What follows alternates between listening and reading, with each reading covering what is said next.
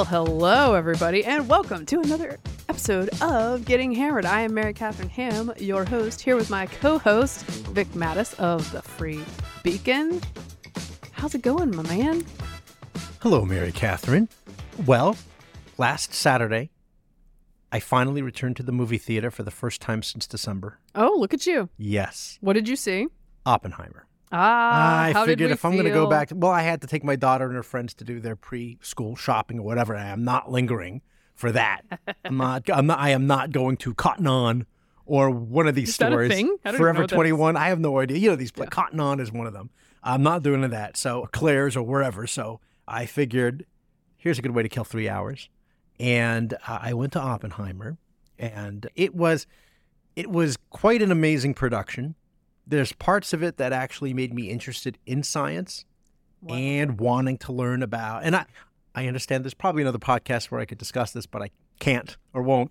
But it did make me want to learn more about, for example, Werner Heisenberg. Have you seen the movie? I have not yet. Okay.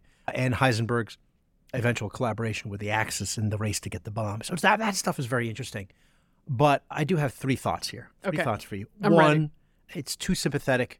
I still think it's too sympathetic to Oppenheimer at the end of the day, and how people were treated poorly for their beliefs in communism. Right. You know, and the blacklist. And they were blacklisted in various ways, not just the Hollywood blacklist, but the careers. And Oppenheimer was a commie. Okay, there's no question. Even if he did or didn't have his Communist Party membership card, he was a commie. He's certainly a commie sympathizer. His brother was. That's the first thing. The second thing is, we did have to drop the bomb. And I understand, and it is horrible. It is horrible when the final death tolls of Hiroshima and Nagasaki are taken into account. I understand that. But if you put yourself back in that time, what a wonderful, lighthearted way to get into the show, by the your way. morning show for any hour. Except Tune now. in, guys. After what happened in Saipan and Okinawa, and basically a whole island commits mass suicide, it would have been at least 3 million American deaths, casualties, and many millions more Japanese, unless the emperor gave the go-ahead and said, we're going to surrender. And it was just unclear if the generals were going to prevent that from happening. So, hindsight 50-50, okay? And then finally, Florence Pugh, who plays Jean Tatlock, who he has a relationship with, and she is a communist. I probably would have joined the Communist Party USA if it was Florence Pugh. If you have to see this, I can't get into it. I'm just going to say, see the movie. So perhaps that's why people are sympathetic, because of the casting. Let me tell you something. Not the ideology. A+ on that quadrant. Not duration, but man, a Christopher Nolan movie. Yeah. Really something. So I have heard. But the other thing is this, and this is spot on, about all these intellectuals who were communist sympathizers, and it started with this, with the Spanish Civil War and the whole deal. They could afford to be communist sympathizers. They had these wonderful, comfortable lives that in reality they would not have. Right. And it reminded me. It's always wild to me that the artists and the intellectuals are like, oh my gosh, yes, this sounds like a great idea. Right. Meanwhile, they're being thrown into gulags overseas. Exactly right. And I remember a German telling me once, if you see a gathering in Germany of these really well-dressed, men and women, and they're drinking fine wine and having hors d'oeuvres, they're probably members of the Green Party. Because, they can afford to have the luxury to have these crazy views. Okay, so that's it. Just some light fare to start with. Well, Mary Catherine, how are you?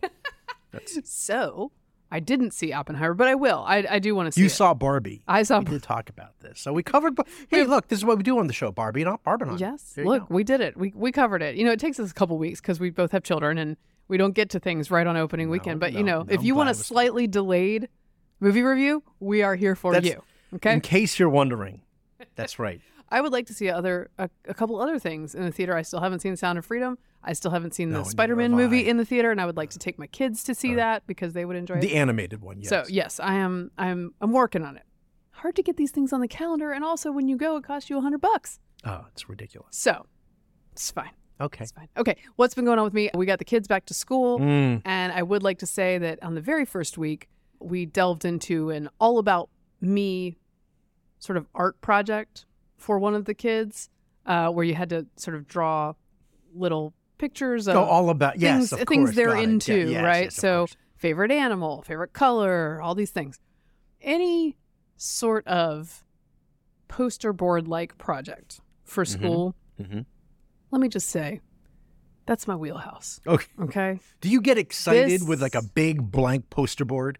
Oh my gosh. When I was in elementary school, especially when this is the height of poster board making, Yes.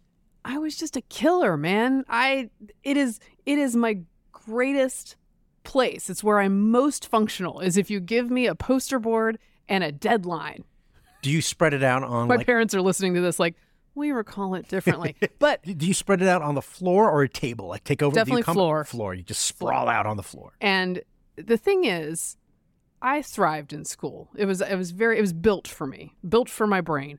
And I was very good at these things. And as you guys know, I'm not really a planner for anything else, but when it comes to poster board, I have a plan. Okay. Okay. And the letters are spaced evenly. And if they are not by God, they will be redone. Okay. Here's the thing. My kid's not like that. And I have to learn to let go. This is what parenting looks like, guys.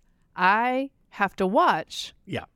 as the letters collide with each other violently at the end of the poster board because we did not plan. On a beautiful poster board, a beautiful, nice, big, white, ready to be. Yep. I have to watch as those block letters are formed crookedly. Would you use like a ruler with a little pencil to give you a fine to make things even? Yeah, man. Wow, as that's so even as impressive. possible. Yeah, So that was like my dad. Yeah. now I will say, so we all have our strengths and weaknesses. And my kid is a great cartoonist. So the pictures that she draws are far better than anything I would ever do. So I want her to feel that flow. I want her to be in that moment. You know, I don't want to be messing it up with my block letters and my OCD. But it's like way off. It's not. But I gotta I gotta let go. You can't live vicariously. There's a lot of, you want to project. Yes. I do too. This morning I watched my son make eggs. I'm like, whoa, what are you doing? You got to put butter on that pan. It's my pan.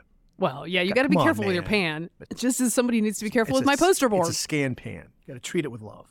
So it's a process. I'm getting better at it. And we're learning some workarounds, some strategies to make her work neat, even though it doesn't have to be quite like Do you my give her work. just like gentle nudges? Like, ooh, I would suggest making it less. I mean, how gentle do you messy. think I am, Vic, as a person? But you didn't commandeer. You didn't say, No, that's Get the out of the point. way. Is we're building strategies, go. we're making progress. Did you say building and- strategies? Yes, and we're letting the artistry flow, Yeah, which is a thing that I don't really have, and I want it to come out. Okay. But this is No. a metaphor for all of parenting. Yeah, it's a learning experience for parent and child. I'm doing fine. Yeah. You know, we have some news about the podcast itself. We do. this Don't get week, nervous. Don't get nervous. No, it's not nothing like that. Getting Hammered featured this week on an interesting semi-viral media bias chart Yes, interesting. from an ad company, Adfonts Media. Yes, Adfonts. So they apparently study, I've never heard of it before. No? Okay. but they've done a sort of a long-term study of podcasts and where they Yes. are on the spectrum. So Yes. we're featured. I was surprised, and we got, we first got a notification from our old friend, she's not old, Alex Nestor, and said, I spy you and me. And I said, what is she talking about? And then I see this chart, and then I got nervous. I said, where are we? And then what does it mean? Let me figure out the graph later. So explain what's happening. So here's the graph, okay? We have on the x-axis, that's correct, right?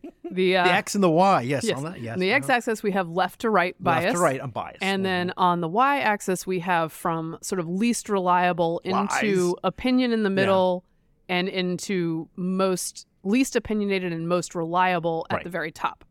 I would like to say that our positioning on this graph is so on brand. I couldn't have picked it better myself because it is moderately right and moderately reliable. Moderately accurate. Thank you very much. Thank you. You summed it up perfectly, Mary Catherine. That is right. Moderately right and moderately accurate. Reliable. I got so excited when I saw a picture. I was just trying to see who was around us. Yes. And then I was just looking at one of the axes. I don't read charts well. So then later on it occurred to me, oh, wait a minute. I see. There's a left and right. But I didn't look at the bottom that explained what the axes represented. And one was, of course, your ideology, and then the other one was accuracy. Your accuracy. So I have a couple of questions for you. The first one is the sweet spot the upper northeast, namely being conservative and accurate. And who is up there, There's like, if not us? well, we're in a little cluster over here with Hugh Hewitt, okay, good Will company. Cain, Ben Good Domenech. company. That's like sort of our area. Okay. Like, for instance, Joe Rogan is a little bit closer to the middle, but further down Yes. in reliability. Is that fair or unfair, you think? So here's the thing. Do I think that people who make graphs like this are more likely to give weight to left-leaning information as correct information, and often sort of the mainstream gets these things wrong? Right. So you might get counted down for things that are in fact right. Yes, exactly. Is it bad to have opinion that they don't agree on? Right. Versus accuracy. We're just talking about opinion. Well, and this is why I'm opinion comfortable bad? with our position, because our position is right on the opinion / some variability and reliability. So Yes, that's we are fine more, with if me. you look where we are in that northeast quadrant, we're more right than wrong. I think that's the way to put it. And you know what? And you know what? That's all I'm looking for. That's all I'm looking for. That's a solid batting average. How did they figure it out? They could have. Do you think somebody's listening to every episode? Well, it's interesting because it says they have been monitoring. It says it's more than 2,500 episodes, right? We're highlighting. Feel sorry for those guys. 64 on August. Look, Yeah. I think we provide a good show. I'm talking about if you have to listen to entertaining. I mean, if you have to listen to every podcast, that's what I'm saying. Every podcast. So it's more than a lot of information. more than 2,500 episodes, and they featured 64 of 680 political podcasts on this chart. It's awfully nice so to be featured. we're there. Our little mugs are right there. I would say in the middle, towards the most reliable, like right on the middle line toward the most reliable, is the Wall Street Journal's podcast, Right. The Newsworthy. Yes. So those are the. So, I mean, again, if you want to score high on that part of the bracket, if you will, the quadrant, if you will, then you have to be like, welcome to Getting Hammered, and now the news. Yes. And then just. And we do opinion. We do, but yeah. we like to get our facts correct, and I'm always open to corrections and clarifications from our audience. Oh, yes. And I hope that we Maybe reliably do that. Maybe they took note of that we do corrections from time to time, And maybe they just listened to a couple episodes like the canned cocktail one and thought, you know what, that's pretty fair. Obviously reliable. Accurate and fair? Absolutely. Absolutely. So with that in mind, Okay. moderately right and moderately reliable, we move towards the news.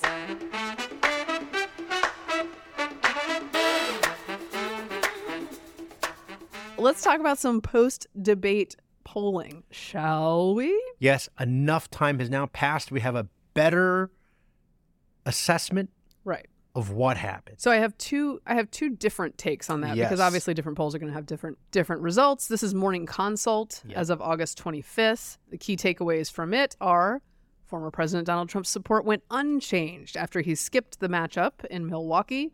Ooh, look at that alliteration. He remains backed by 58% of the party's potential electorate. That is a lot, guys. Maintaining his 44 percentage point lead over Florida Governor Ron DeSantis, entrepreneur Vivek Ramaswamy, and former New Jersey Governor Chris Christie each saw their support increase by 1 point in this poll. Now we go to, this is an Emerson poll. Yes. Different results in this one. Mm-hmm. Former President Trump saw a slight decrease in his support among Republican primary voters after he skipped the first GOP debate last week, according to a new poll from Emerson College. The poll, which was conducted August 25th through 26th, found 50% of GOP primary voters said they planned to vote for Trump, down from 56% in a pre-debate poll, and the lowest support to date in an Emerson poll. Obviously, that would be good news for Haley, Pence, and DeSantis, who all picked up some of that support. But who knows what the actual result? This does reflect some of the snap polling, Yes. but snap polling is a little tricky. Right. So For Trump, it's interesting because he slipped from 56 to 50. He just has to win. And to still have a 50% rating against not one or two opponents, but an extremely wide field. right. He just has to win, and he may still very well skip the next debate because he can.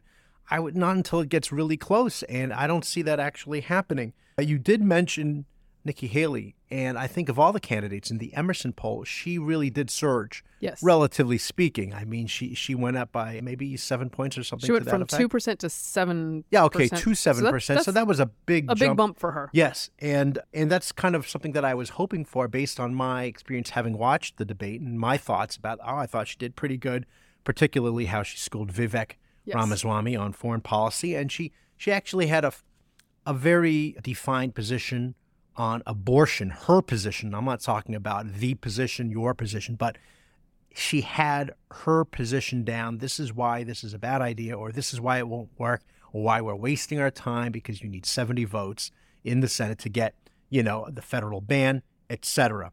Okay, good for her. We'll see how she does. Trump has other problems, and this is not something that we are really addressing on this episode, but in a future one. But his trial for one of the indictments is now set for in March 2024, the day before Super Tuesday. Would you look at that?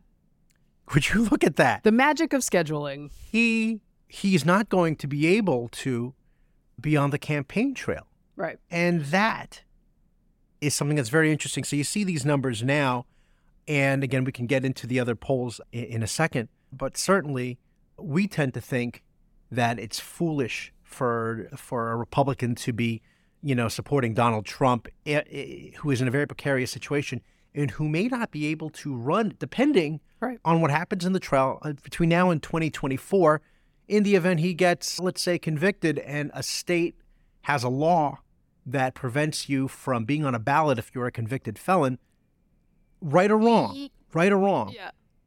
it's going to be a problem. And you think, gosh, there's got to be other candidates out there who maybe share the same policy beliefs or is just generally a good, solid conservative and doesn't have to worry about 4 indictments. But that seems to be a minority opinion. I think we do not reflect. No, we don't. So please, and look, and back one of the reasons we don't necessarily reflect the GOP primary electorate on this. I think the question is whether that support for Trump is soft-ish, soft, very soft. What is it, right? It's been pretty galvanized throughout the indictment season, shall we call it, the summer of 2023. It has galvanized over and over again, his support.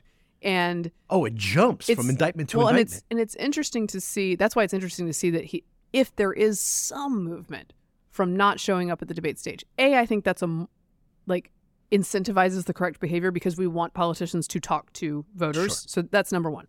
Number two, the question for the guys and lady running against him is, can you sustain any of that momentum for a month until there's a debate again and he once again doesn't take the stage? And does that shave off a bit from his inevitability argument, right? But the folks who think that he could win are not running with nothing, because this Emerson poll, for instance, has him beating Biden by 2 points. Yes, and even more so when you throw in Cornel West. Yes, that is true. That is true. We have the third party issue. Yes. Our friend, and he's not even the real third party. He's the Green Party. If you threw in, let's say, Manchin Hogan ticket, it would chip away more from the Democrats than from the Republicans. Our friend Kristen Soltis Anderson, who is a pollster and someone that I trust, has written for the New York Times. The thing is, most Republicans really like Trump. So her argument is, looking at polling, that Republican primary voters aren't looking for an off-ramp. They aren't interested in being rescued from Trump. No, they're fired up.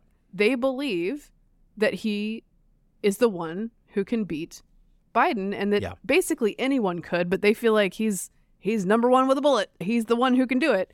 And she starts out, much of what is happening in American politics today can be explained by 2 simple yet seemingly contradictory phenomena.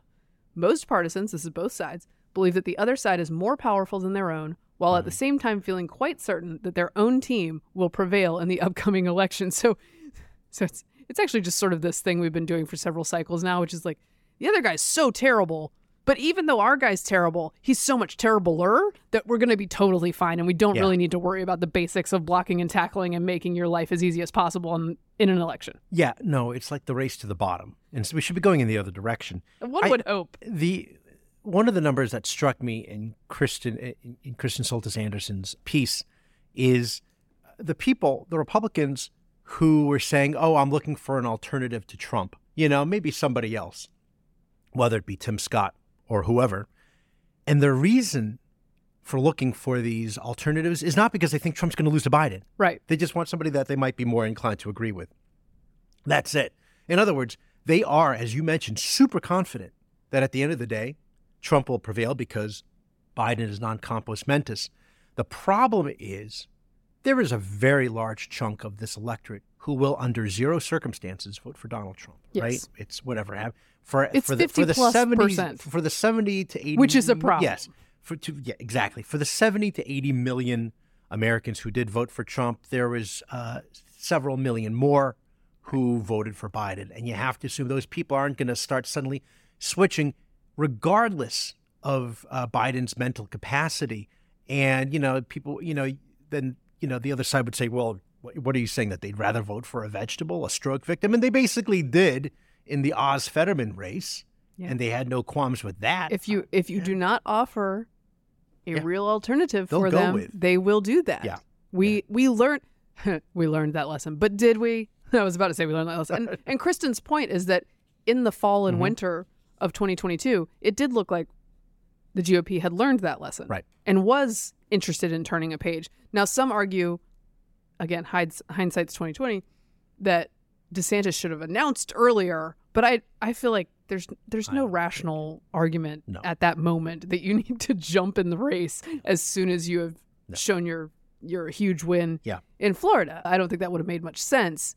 But there was a time when voters were more primed for that argument, and it was in winter of 22-23. Right.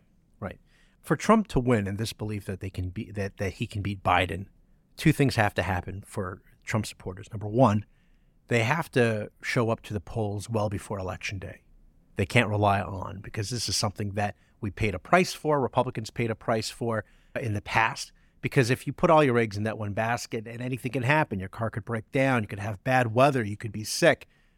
And there's no reason for that if you've had plenty of weeks to vote. So get in that game. And then the second thing is they have to hope that, again, as I mentioned, that he's not disqualified from any particular state ballot. Mary Catherine, you have a drinking problem. I'm just going to tell you right now. I just spilled water all over myself because I was trying to avoid the mic. Hate to tell you this. You have, like an airplane, he's got a drinking problem, the pilot. You know what? I think that kind of behavior is presidential. It is. I do have a question for you.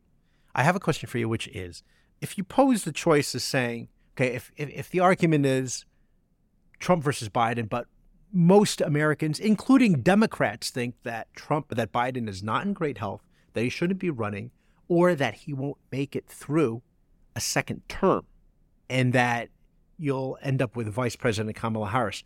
Is that an argument that helps the Trump people by saying it's going to be Trump versus Kamala Harris? Or is it the reverse, because Governor Mike Sununu of New Hampshire just said, if you vote for Trump, you're basically voting for Kamala Harris? Everybody assumes that Biden's going to be gone one way or another. Yes. But including the Democratic Party. Including the Democratic Party. But is this something that helps or hurts? Look, I think the bottom line is that Republicans have been dealt a very vulnerable opposition candidate in all the metrics. It's really amazing. In all the metrics. And what they're trying to do so hard is make the general election as hard as possible for themselves. Yeah. That is the position that we are in right now. From my view. If it works out for them, great for them. The retaliation will be so unbelievable, but if it doesn't, then you're going to have a problem. And I just imagine for the Democrats, it's a pretty easy job, because all you have to do is play the highlight reel, Trump's greatest hits, right? January 6th, quotes of him reminding people of all the many insults that he's had so many, and he's dished out so many insults we've forgotten. Like, I like the ones who were encaptured regarding McCain, or making fun of Carly Fiorina's hair after she had chemo. I mean, really awful stuff. By the way, while we're on this discussion, I was going to mention a listener by the name of Dirty Deke, who says that, we were talking on the last show about Asa Hutchinson. I said, why does he call him Ada? Yeah. He says it's not like Ada as in a girl, but Ada as in the Americans with Disabilities Act. What? Yeah, ADA. He goes, I can't see, but Trump said, I don't want to get in trouble. So we don't know. What does it mean? Well, they were, I will say. I would be shocked, because that would be so beneath him. Speaking of gendered insults, this past weekend, Ron DeSantis, shortly after the debate, went to Iowa to the Field of Dreams and was tossing around a ball with his son. Donald Trump Jr. tweets a picture of Ron DeSantis batting, which Ron DeSantis is quite good at because he was a D1. Yeah. That's D1, right? Yale? Yeah. I think so. I believe so. A collegiate scholarship sure. baseball player. He's batting. His form looks good because he was a collegiate player. And he says, Rhonda Santis must be transitioning or something like that. Wow. And again, I think it's a reference to the fact that he wears cowboy boots, which is standard fare for the Republican trail. I know they want to make a thing out of it, but Republicans wear cowboy boots. This is a normal thing. But yes, he referred to him as Rhonda Santis. Do we want to spend the rest of the election cycle and 4 years with somebody who spends this much time coming up with insults and nicknames? This is probably I think the answer is yes. Okay. Yeah, as Kristen concludes, Republicans both deeply fear a 2024 loss and also can't fathom it actually happening. Well, I would like to introduce you to Hillary Clinton, who also could not fathom it happening. Right. Like there's no way you're going to elect this person. Yeah. And if we're looking at, I mean, that would be the most amazing thing if that actually happened, or it's Biden-Harris. I mean, and people were perfectly fine knowing, even though they're not going to say it to his face, but knowing that he might not make it through right. luck. I mean, who knows? Nobody knows anything. I will say, to go back to the Morning Consult poll, there was one startling development in that poll, which is that Asa Hutchinson, he doubled his support. He went from 0 to 1. Look at that. It's the 100% increase. 100% increase. I don't know how long these guys keep going. By the way, speaking of math and the race to the bottom, the two candidates for president right now are both older than President Bill Clinton, who just turned 77 this week. Really? Yes. I didn't even know that. I thought you were going to spring the Reagan line on me. Nope, that is wild. It has been a long time since that man was in office, and yet he is 77 years old. And I'm just thinking, we did Boomer president. Yeah. And then we did it again. And then we did it again. And then again, we're going to do it forever. Yeah. No, except for Barack Obama. Yes, except for Barack Obama. We're just in the cycle. We can't get out of the cycle. They don't want to. None of them want to leave. They're all there. Where's the hook? Yeah. Where's the hook? Yeah. All right. One more campaign trail story about Vivek Ramaswamy. Right, yeah. Eminem has sent him a cease and desist letter demanding he stop rapping his music on the campaign trail. I believe we have a little clip of Vivek at the Iowa State Fair going all millennial on your asses. Now the clock's run out, time's up, over, blow, snap back to reality. Oh, there goes gravity. Okay. Did you say ashes? Yeah. Ashes. I should say, while I was in Milwaukee at the Ruthless live taping or live performance, whatever you call it, I met a bunch of Getting Hammered fans who came up and said hi to me. And among them was a dad who said, I appreciate you guys keeping it pretty clean because I do listen with my kids and I don't have that many podcasts I can listen to with my kids. So thank you to that person. And he said, I appreciate that sometimes when you need to cuss, you censor yourself a little bit. So that's an example of that. I'm just trying to help everyone out. That is true. And sometimes I want to talk about things that I can't. And I have to obliquely. Yes. Obliquely. Yes. All his dirty jokes are oblique. Yes. Yeah, okay. Well, again, I'm letting you go because I have more to say, but I'm not going to say it. I'm not going to say it. So, okay, continue, please. I'm sorry. Eminem says he stood up and he told 2024 Republican presidential candidate and hopeful Vivek Ramaswamy to stand down and stop rapping his tunes on the campaign trail. He reached out to the music licensor BMI and asked that the Ramaswamy campaign's license to use his music be revoked, according to a letter obtained by DailyMail.com. So here's the thing about stories like this. It always happens to Republicans, okay? Always. You can play Brooks and Dunn, maybe Alabama. There's not that many options, okay? Without getting a cease and desist letter. Here's the thing, though. If he's just rapping, first of all, I joked on Twitter that this falls well within millennial midlife crisis fair use doctrine. Yeah. Like, you're just allowed to rap Eminem if you want to as a millennial in this country. Like, there's no... Right. That can't be subject to copyright. I've decided. This is just karaoke. I'm not sure that that's how it works. So he's out on the trail. He's just rapping. He's being dorky. And the thing for Ramaswamy, though, is that he gets the first news cycle from rapping, and he gets another news cycle from being told not to rap. Yeah, so he continues to be on the news. And somebody just resurrected a 20-year-old clip of him as part of a live audience with Chris Matthews and Al Sharpton asking him, why should we vote for you? You have no political experience. A very interesting clip. Fantastic. But by the way, we should play a little bit of that real quick. Let's get to my question here. Go ahead. Reverend Sharpton, hello. I'm Vivek, and I want to ask you, last week on the show we had Senator Kerry, and this week and the week before we had Senator Edwards. And my question for you is, of all the Democratic candidates out there, why should I vote for the one with the least political experience? Well, you shouldn't, because I have the most political experience.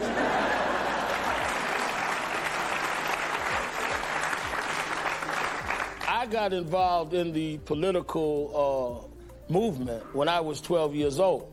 And I've been involved in social policy for the last 30 years. So don't confuse people that have a job with political experience.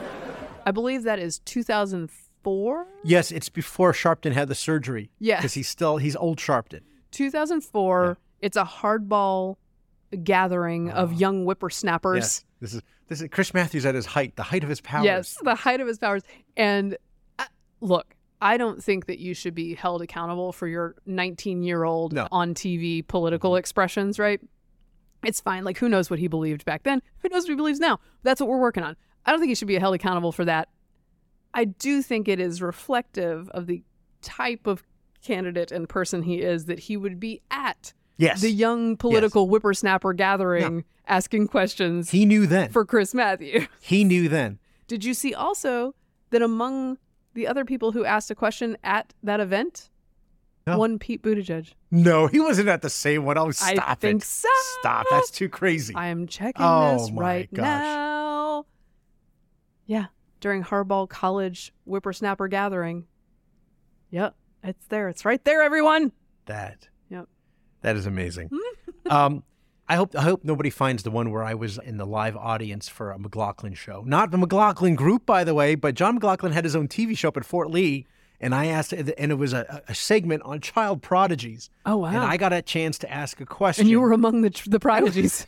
No, I was in the audience with my high school class. This young man can put a comma where it belongs like we've never seen. I said, yes, thank you, Dr. McLaughlin. I said, I just want to ask these child prodigies who are so amazing, but is it worth the trade-off of not having a normal childhood like yours truly? I didn't say that part. And I remember McLaughlin then turned to them and said, yes, what do you think? How do you feel about not watching Teenage Mutant Ninja Turtles or something like that? And they're like, we're fine. We're going to make $1 million. Yes, they did. And here I am on the show. But here you are, having fun and drinking martinis. Yes, and these are our accomplishments. And in a quadrant that is mostly reliable. That's and correct. Right. Okay, so I do want to go back to the Vivek Eminem thing. Okay. Again, it only happens if you're a Republican, as you mentioned. It drove me nuts in 1992 when the Clinton campaign would be playing nonstop Fleetwood Mac's Don't Stop Thinking About Tomorrow. Yeah. And in fact, Fleetwood Mac played for them. Okay, that's how good it was. And what did Bush have? Lee Greenwood. No offense to Lee Greenwood. And it's a wonderful, beautiful song, but that's all we had. And then either you're playing Lee Greenwood or, as you mentioned, some other country music act or Ted Nugent. That's it. Yeah. And I was thinking about Trump, who played Elton John and who else did? And the Rolling Stones. Right. I just constantly, he doesn't care if they're upset or not. He just doesn't care. He just keeps blow on. Right past And he's that. got plenty of lawyers, so they're not worried about it. But it always happens to Republicans. It doesn't matter where you are, by the way, on the spectrum. Paul Ryan, and I knew this from back when my wife Kate worked for Paul, right? So when he was just a congressman, she already had known him for many years, right? And that he was a fan of Rage Against the Machine. This was not a newfangled thing where he was trying to sound hip and cool. Trying to be cool, right? He genuinely listened to them all the time. And it finally came out that he was a fan of Rage Against the Machine, and they came out to condemn him for listening to their... I love it. They're like, you can't be my fan, and it's like, well... No, Chris Christie and Bruce Springsteen, this love-hate relationship. It's tiresome. It's so ridiculous. It's a little tiresome. I do not love... I understand the artists being like, I am distancing myself from this, but who actually believes that Eminem is a supporter of Vivek because he's singing at his event? Please. Also, I think this gets to our problem as a society with just needing all art and all politics to be as literal and in a bucket as possible. And I'm going on a tangent here, but the Richmond, north of Richmond musician who, that song hit #1 on the Billboard charts. It's a real phenomenon online and in the real world. It speaks to a lot of people, and it speaks to a lot of people because it's carrying a lot of disparate messages that speak for the working class, but have sort of like maybe a left-leaning tinge in some areas and a right-leaning tinge in some areas. You know why? Because that's how a lot of voters feel, right? They don't have right down the partisan line beliefs, yet our system needs we got a pigeonhole to put this man and his song in a bucket that is red or blue, that we ruin the song. And the guy is desperately trying to tell every reporter he speaks to, no, that's not what I'm saying. I'm not lifting this group or this group. I'm lifting these rich people, some of them right, some of them left. Like, maybe just like keep it a little amorphous, guys, but we can't do that anymore. It all has to be very literal. Yeah. Very, very literal. And then you can't like the song. Right. And then you either like the song or you own everybody by saying, haha, the guy who wrote the song doesn't like Republicans. Well, yeah. He doesn't like politicians. Yeah. The guy who wrote the song believes in doing things for yourself instead of the government doing for you. Gotcha. Okay, yes, there's a lot of different sentiments in one song, guys. That's how it works. Art. What is it? You went on a tear. Art 101 with Mary Catherine. That was something. But no, I agree. 100%. 100%. See, I love this. this. It's too much. It's too much. Okay. We're blowhards is what we are as a society.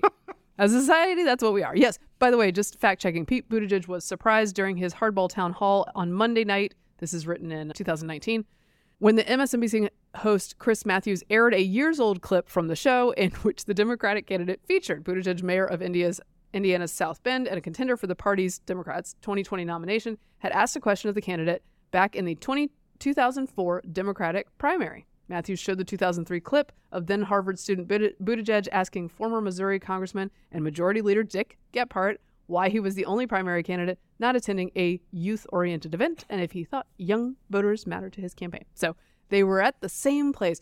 Oh, what a ticket that would be. They should consider it for different reasons. It would be really interesting just to see what happens. Just team up, guys. Dick Gephardt. There's a blast from the past. Yes, indeed. By the way, I'll give Vivek credit. As much as we're going to delve into his political views, and I think that he's perhaps not suited to be a great politician, he has had many other accomplishments. Whereas Pete Buttigieg has been really public sector millionaire, mayor guy and perpetual candidate for a long time, aside from his service in the military, which I commend him for. Yes. So, at any rate, I'm sure we'll be covering Vivek more in the future because he's intent on making a splash at all times. Yes, and as the Free Beacon reported, he has switched his position yet again on Israel. So now he says that if it doesn't work out, we'll still continue funding Israel after 2028. I don't know where you might have gotten that idea from, but I never said anything like that. Look, I will say this, is that if you have misstepped enough, Nikki Haley is a good candidate, good resume, and as you saw on the debate stage, pretty good on her feet. Yep.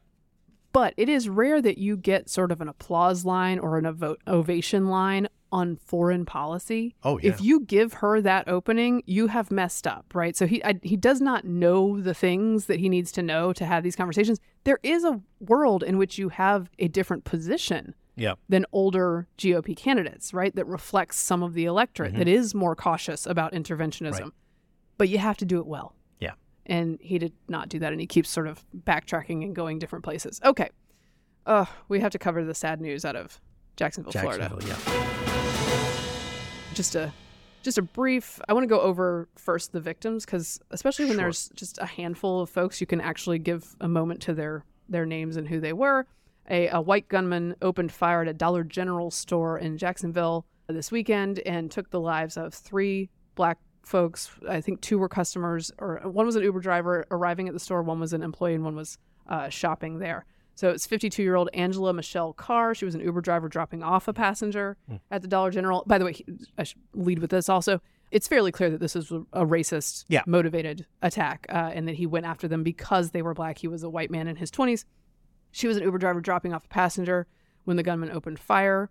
Ashley Carr, her daughter, said she knows that this always stuns me when victims and their families do this. Ashley Carr said she knows that the family of the gunman who killed himself at the scene feels grief as well, and she is praying for them. So clearly a well-raised young lady of compassion, which means her mother was too. So just, that's always stunning to me when people say that. AJ Laguerre Jr., 19, his father spoke to NBC. He hadn't even lived his life yet, and for somebody to take his life away, it's outrageous. He had just recently graduated from high school, I believe, and was working at the Dollar General for extra pocket money. Crazy. Yeah. Gerald Deshaun Gallion, 29, whose daughter's mother spoke for him. They are not in a romantic relationship, but she said he was a very on-the-spot dad. Her mom said, from the time my daughter got pregnant till yesterday, Gerald never missed a beat, and that he had planned to spend that part of that day with his daughter. So those 3 souls lost in this terrible incident, which by all accounts is motivated by racism. Yeah. So now we get to the media response to such things. The media take. And the political response to such things, which I could spend all day being depressed about just the incident, as we all could, because it's so terrible. And then the coverage, somewhat remarkably, it ends up getting even more depressing because of the way we deal with it as a society. And one of the ways that we deal with it is with the AP's framing of this story, which I'll just start reading a little bit about it. This is from Tallahassee. This is an allegedly straight reporter piece. Ron DeSantis scoffed when the NAACP issued a travel advisory this spring warning black people to use extreme care if traveling to Florida. The leading civil rights group argued that the state's loose gun laws and the Republican governor's anti-woke campaign to deny the existence of systemic racism created a culture of, quote, open hostility towards African Americans and people of color. And then it says just 3 months later, this happened. Okay. That's Steve Peoples, by the way, who is the national correspondent for the Associated Press. Yes. Which used to be just a plain old wire service. Yes. This part I found interesting, too. They used a person to criticize DeSantis. DeSantis went to Jacksonville. There was at first some, a big uproar about will he go because he's campaigning for president. Of all the things you can say about DeSantis, not being on the ground for Florida incidents of tragedy is not really a criticism. Oh, now he's here. Right. Isn't he always around? He is. Yeah. He is there. So he goes. He knows that this is going to be fraught. He ends up getting booed. That becomes another story. And they're just waiting for that so they can just broadcast that. Whereas I think fewer outlets showed Biden being booed. Right. In Hawaii or Nevada. Or so this is how it's characterized. DeSantis, a person that they interviewed, criticized DeSantis for not explicitly describing the killer as a racist at a Sunday vigil in Jacksonville. DeSantis was booed at the vigil where he called the shooter, quote, a major league scumbag and said, quote, we are not going to let people be targeted based on their race. So this is one of those situations where I think it's set up so that you can't have the right answer. Yeah. Oh, either way. Because he was doomed either way. Because he says it's motivated by race. He calls the guy a scumbag, but that is not the exact verbiage that Steve Peoples prefers. And so, look, I just think it's dishonest to say that is not a condemnation. That's crazy to me. I want to also point out that there was a Democratic councilwoman there who did speak up for him and said, hey, like, he's here. I appreciate that you're here, Governor, because you can hear from the community. And then she said to the crowd, this is not about parties. A bullet doesn't know a party. Yeah. And to my mind, that person, who we've heard almost nothing about, is to be commended. Yeah. Because it is not great form to be booing people when they're addressing a tragedy and they came there for that reason expressly. And I would say this for the right if it's doing it to Biden, right? And when Obama used to go and speak about things, if he did a good job and it was a tragedy and we were all trying to work on it as a nation, I would always tweet, I think he did a nice job with what he needed to talk about here. Right. Now, Biden recently has not done a nice job, so I did not say that he did a nice job in Maui, for instance. No, he took a real victory lap out there.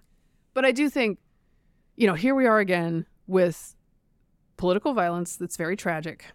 And also, if the press erases all other forms of political violence, then of course it looks like only one side is doing political violence, and that is not an accurate picture of where we are. And perhaps the accurate picture is even more depressing because it's happening on both sides, right? But if you'll remember the Nashville shooting, which was likely politically motivated against Christian conservative children. Yeah.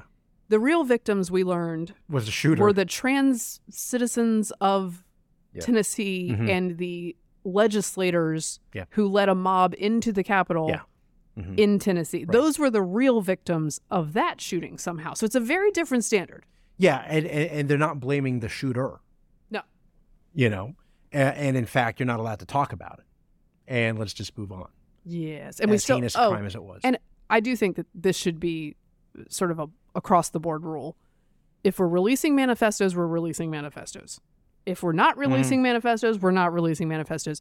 I do not appreciate this thing where when the motivations are acceptable to Right. the mainstream as a storyline. Well, part of it's part of just the also narrative. motivated by fear, cowardice, and there's some Yeah, but it's- lobbying groups are much more powerful than others, Right. and that's going to result, for example, into the not releasing, at least for now, Right. This manifesto. Well, we I did know not. there's an We did not investigation hear. going on, We did not hear the Nashville one. Oh. It's been many months Yeah. since then. This one, we very quickly had a motive. Yep. We very quickly understood what was driving this. And I'm just saying, could we just do it across the board? No, And the answer is the no. answer is no. The answer is no. Yeah. But I think it's bad because it makes it. It creates.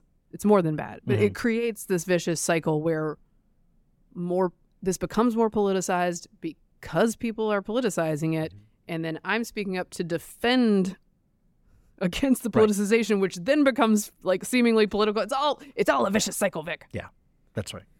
Oh, and it doesn't help us. At Well, it's like, all. what did they want DeSantis to say? Did they want to say, you know what, I was wrong. It is a dangerous place, for African Americans. Please don't come here. And No, the people who live here, please, I was wrong. What they want is As opposed to Chicago, which is really safe. what they you want know. is for him to be a Democrat. Yeah. And to show up and give up all views that he has ever had in his entire life, recant them entirely, and then not just be a Democrat, but be as vocal and as angry as anyone else on the left about Donald Trump. And then maybe You get he'd some. get a couple MSNBC couple hits or hits. something. Couple hits. Okay. Oh, my dear. Do you want to talk about the moon? Yes, but I have to pull up that. I have to pull up that story real quick. Oh, I would also say, speaking of media bias, real quick, because I know we cover this a lot, but I was on Media Buzz this past yes. weekend with Nice. Howie Kurtz, and we talked about how Rachel Maddow and CNN as well had chosen not to carry President Trump's remarks on his mugshot and arraignment and Right. all the proceedings in Atlanta. And Rachel Maddow said hilariously that, she has to know that there's a real cost to this news organization if they run untrue information. And I was like, really now, Rachel? the lead purveyor of Yeah. Russiagate nonsense. Yeah. And she's like, false information on this news channel could be a real problem for us. Again, this is one of my problems with my friends on the left is more speech, not less. Yeah. Just have the president do his thing. You've led the broadcast with him for 24 hours. Yeah. You've stomped all over all the substantive conversations we had during the debate. Mm-hmm. Let him have his say for a minute and a half. Probably it'll even do him harm because he shouldn't be talking without a lawyer on a tarmac anyway. right. But they're too scared to have him just free form. Yeah. Extemporaneously talk without them controlling what the narrative is. If they just gave him this open platform and he could say whatever, the assumption is whatever's coming out of his mouth is going to be lies and full stop. Therefore, we will not show him ever. What are they going to do during the debate? You think they'll have Biden on one side and then just blank? Just And then like Biden blocked and then out. blank. Yeah, I don't know. Okay. Just a black box, like a censored black box. Yeah, that's right. Yeah, it's going to be a good time. All right. But I should wrap that by saying our prayers to those who are on the ground in Jacksonville affected, and continued prayers for Maui, where I wrote about this for Outkick last week, and you can read it there. But just the failure upon failure upon failure upon failure by leadership, by government leadership, some of the electric company leadership, just awful on every front. And it's going to take a very long time for anything to reach. And the media, and we covered this, Drew Holden covered this for us in the Washington Free Beacon, the media all jumping on climate change is the reason for this. Not a down power line, and they didn't shut off the electricity, Right. which caused, and there's massive overgrowth of vegetation there. That apparently is not the issue. It's just, they're just going to blame it on I mean, climate. And I wrote about this, and it's sort of the theme of all of this, that climate change is the ultimate, for a left of center politician, the ultimate get out of accountability free card, because it puts, and look, I don't even care what you think about climate change. The politician should be taking responsibility for failures that happened on his watch. And this is sort of Total cop. He can just say, you know, it was the planet that did it. And if it wasn't the planet, it was these dastardly Republicans who stopped me from stopping the planet to do it. Right. And it's like, well, no, we have actual information about this. And by the way, the things you were supposed to do, you didn't do. And you should take responsibility for that. And there's very, very little of that. And, you know, and also in a previous episode, I think I mentioned, or at least I wanted to mention, that when this horrible tragedy occurred, that Hawaiian Electric was exposing themselves to a very large potential lawsuit. And sure enough, the city of Maui is now suing. Yeah. So Oof. This is Moon News. Moon. Not that kind, Vic. Moon. You know what's funny, though? When you sent me the email, it said Blue Moon. I thought you meant the beer. No, not the beer. This is the actual moon. I'm telling you guys this because I forget these things, and then it'll happen, and I'm like, dang it, why didn't someone tell me? This didn't come across my info on Wednesday. You always find out after. I do. It's not like, oh my gosh, so here's Saturn. Here we are on top of it right now. On Wednesday, August 30th, you will hear about a supermoon. You can go view it. At noon Eastern on 5th Wednesday of August, the moon will arrive at perigee. I don't even know what that is. It's the closest to the Earth. Okay. Yeah. So the point is, look for the moon tomorrow. That's my whole point. But at noon? I don't know. At noon, with the sun, isn't the sun out at noon? But apparently I mean, you could still, it's true, you could see the moon. It just looks different, obviously. It's not going to have the glow. This is coming from a science expert, as yes, you know. Obviously. This is what I am. You know what it's going to look like? It's going to look like the Death Star in Rogue One. It's going to be so big. I don't even know if it's actually going to look blue. They suggest that perhaps it will just look full, but it's going to be a big full moon. I keep on, but in the middle of the day, I keep on being let down by these moons. You know what I want? You ever see these posters and it's like a picture of the city and then the moon is rising and it's like the size of the Death Star, you know? And I'm like, I've never seen the moon that big. You ever take a picture of the moon? It sucks. You know, it's like this white little dot. And you're like, you have no idea, but it was really amazing. One of my least favorite things about the supermoons is the Instagram coverage of supermoons. It's like, guys, I don't need, much like fireworks, we don't need to see your amateur version of this. You know what I want to say? I'll tell you what I want to see, because you hyped this up so much, Mary Catherine. I'm expecting to see the moon from E.T. Yes. You know, when the kid's on the bike and they go over? Okay. That's what's going to happen. Okay. I will tell you. You gotta, we'll let you know let you know later this week how it went. You got to see it tomorrow, because the next super blue moon after this one will not be seen until January 2037, according to NASA. And look, I got something a little less technical for you guys. Let me read up on this a little bit live as we're doing this. I stopped doing what I was ready to wrap up. Like, wait, what? What's you know happening? what I'm like?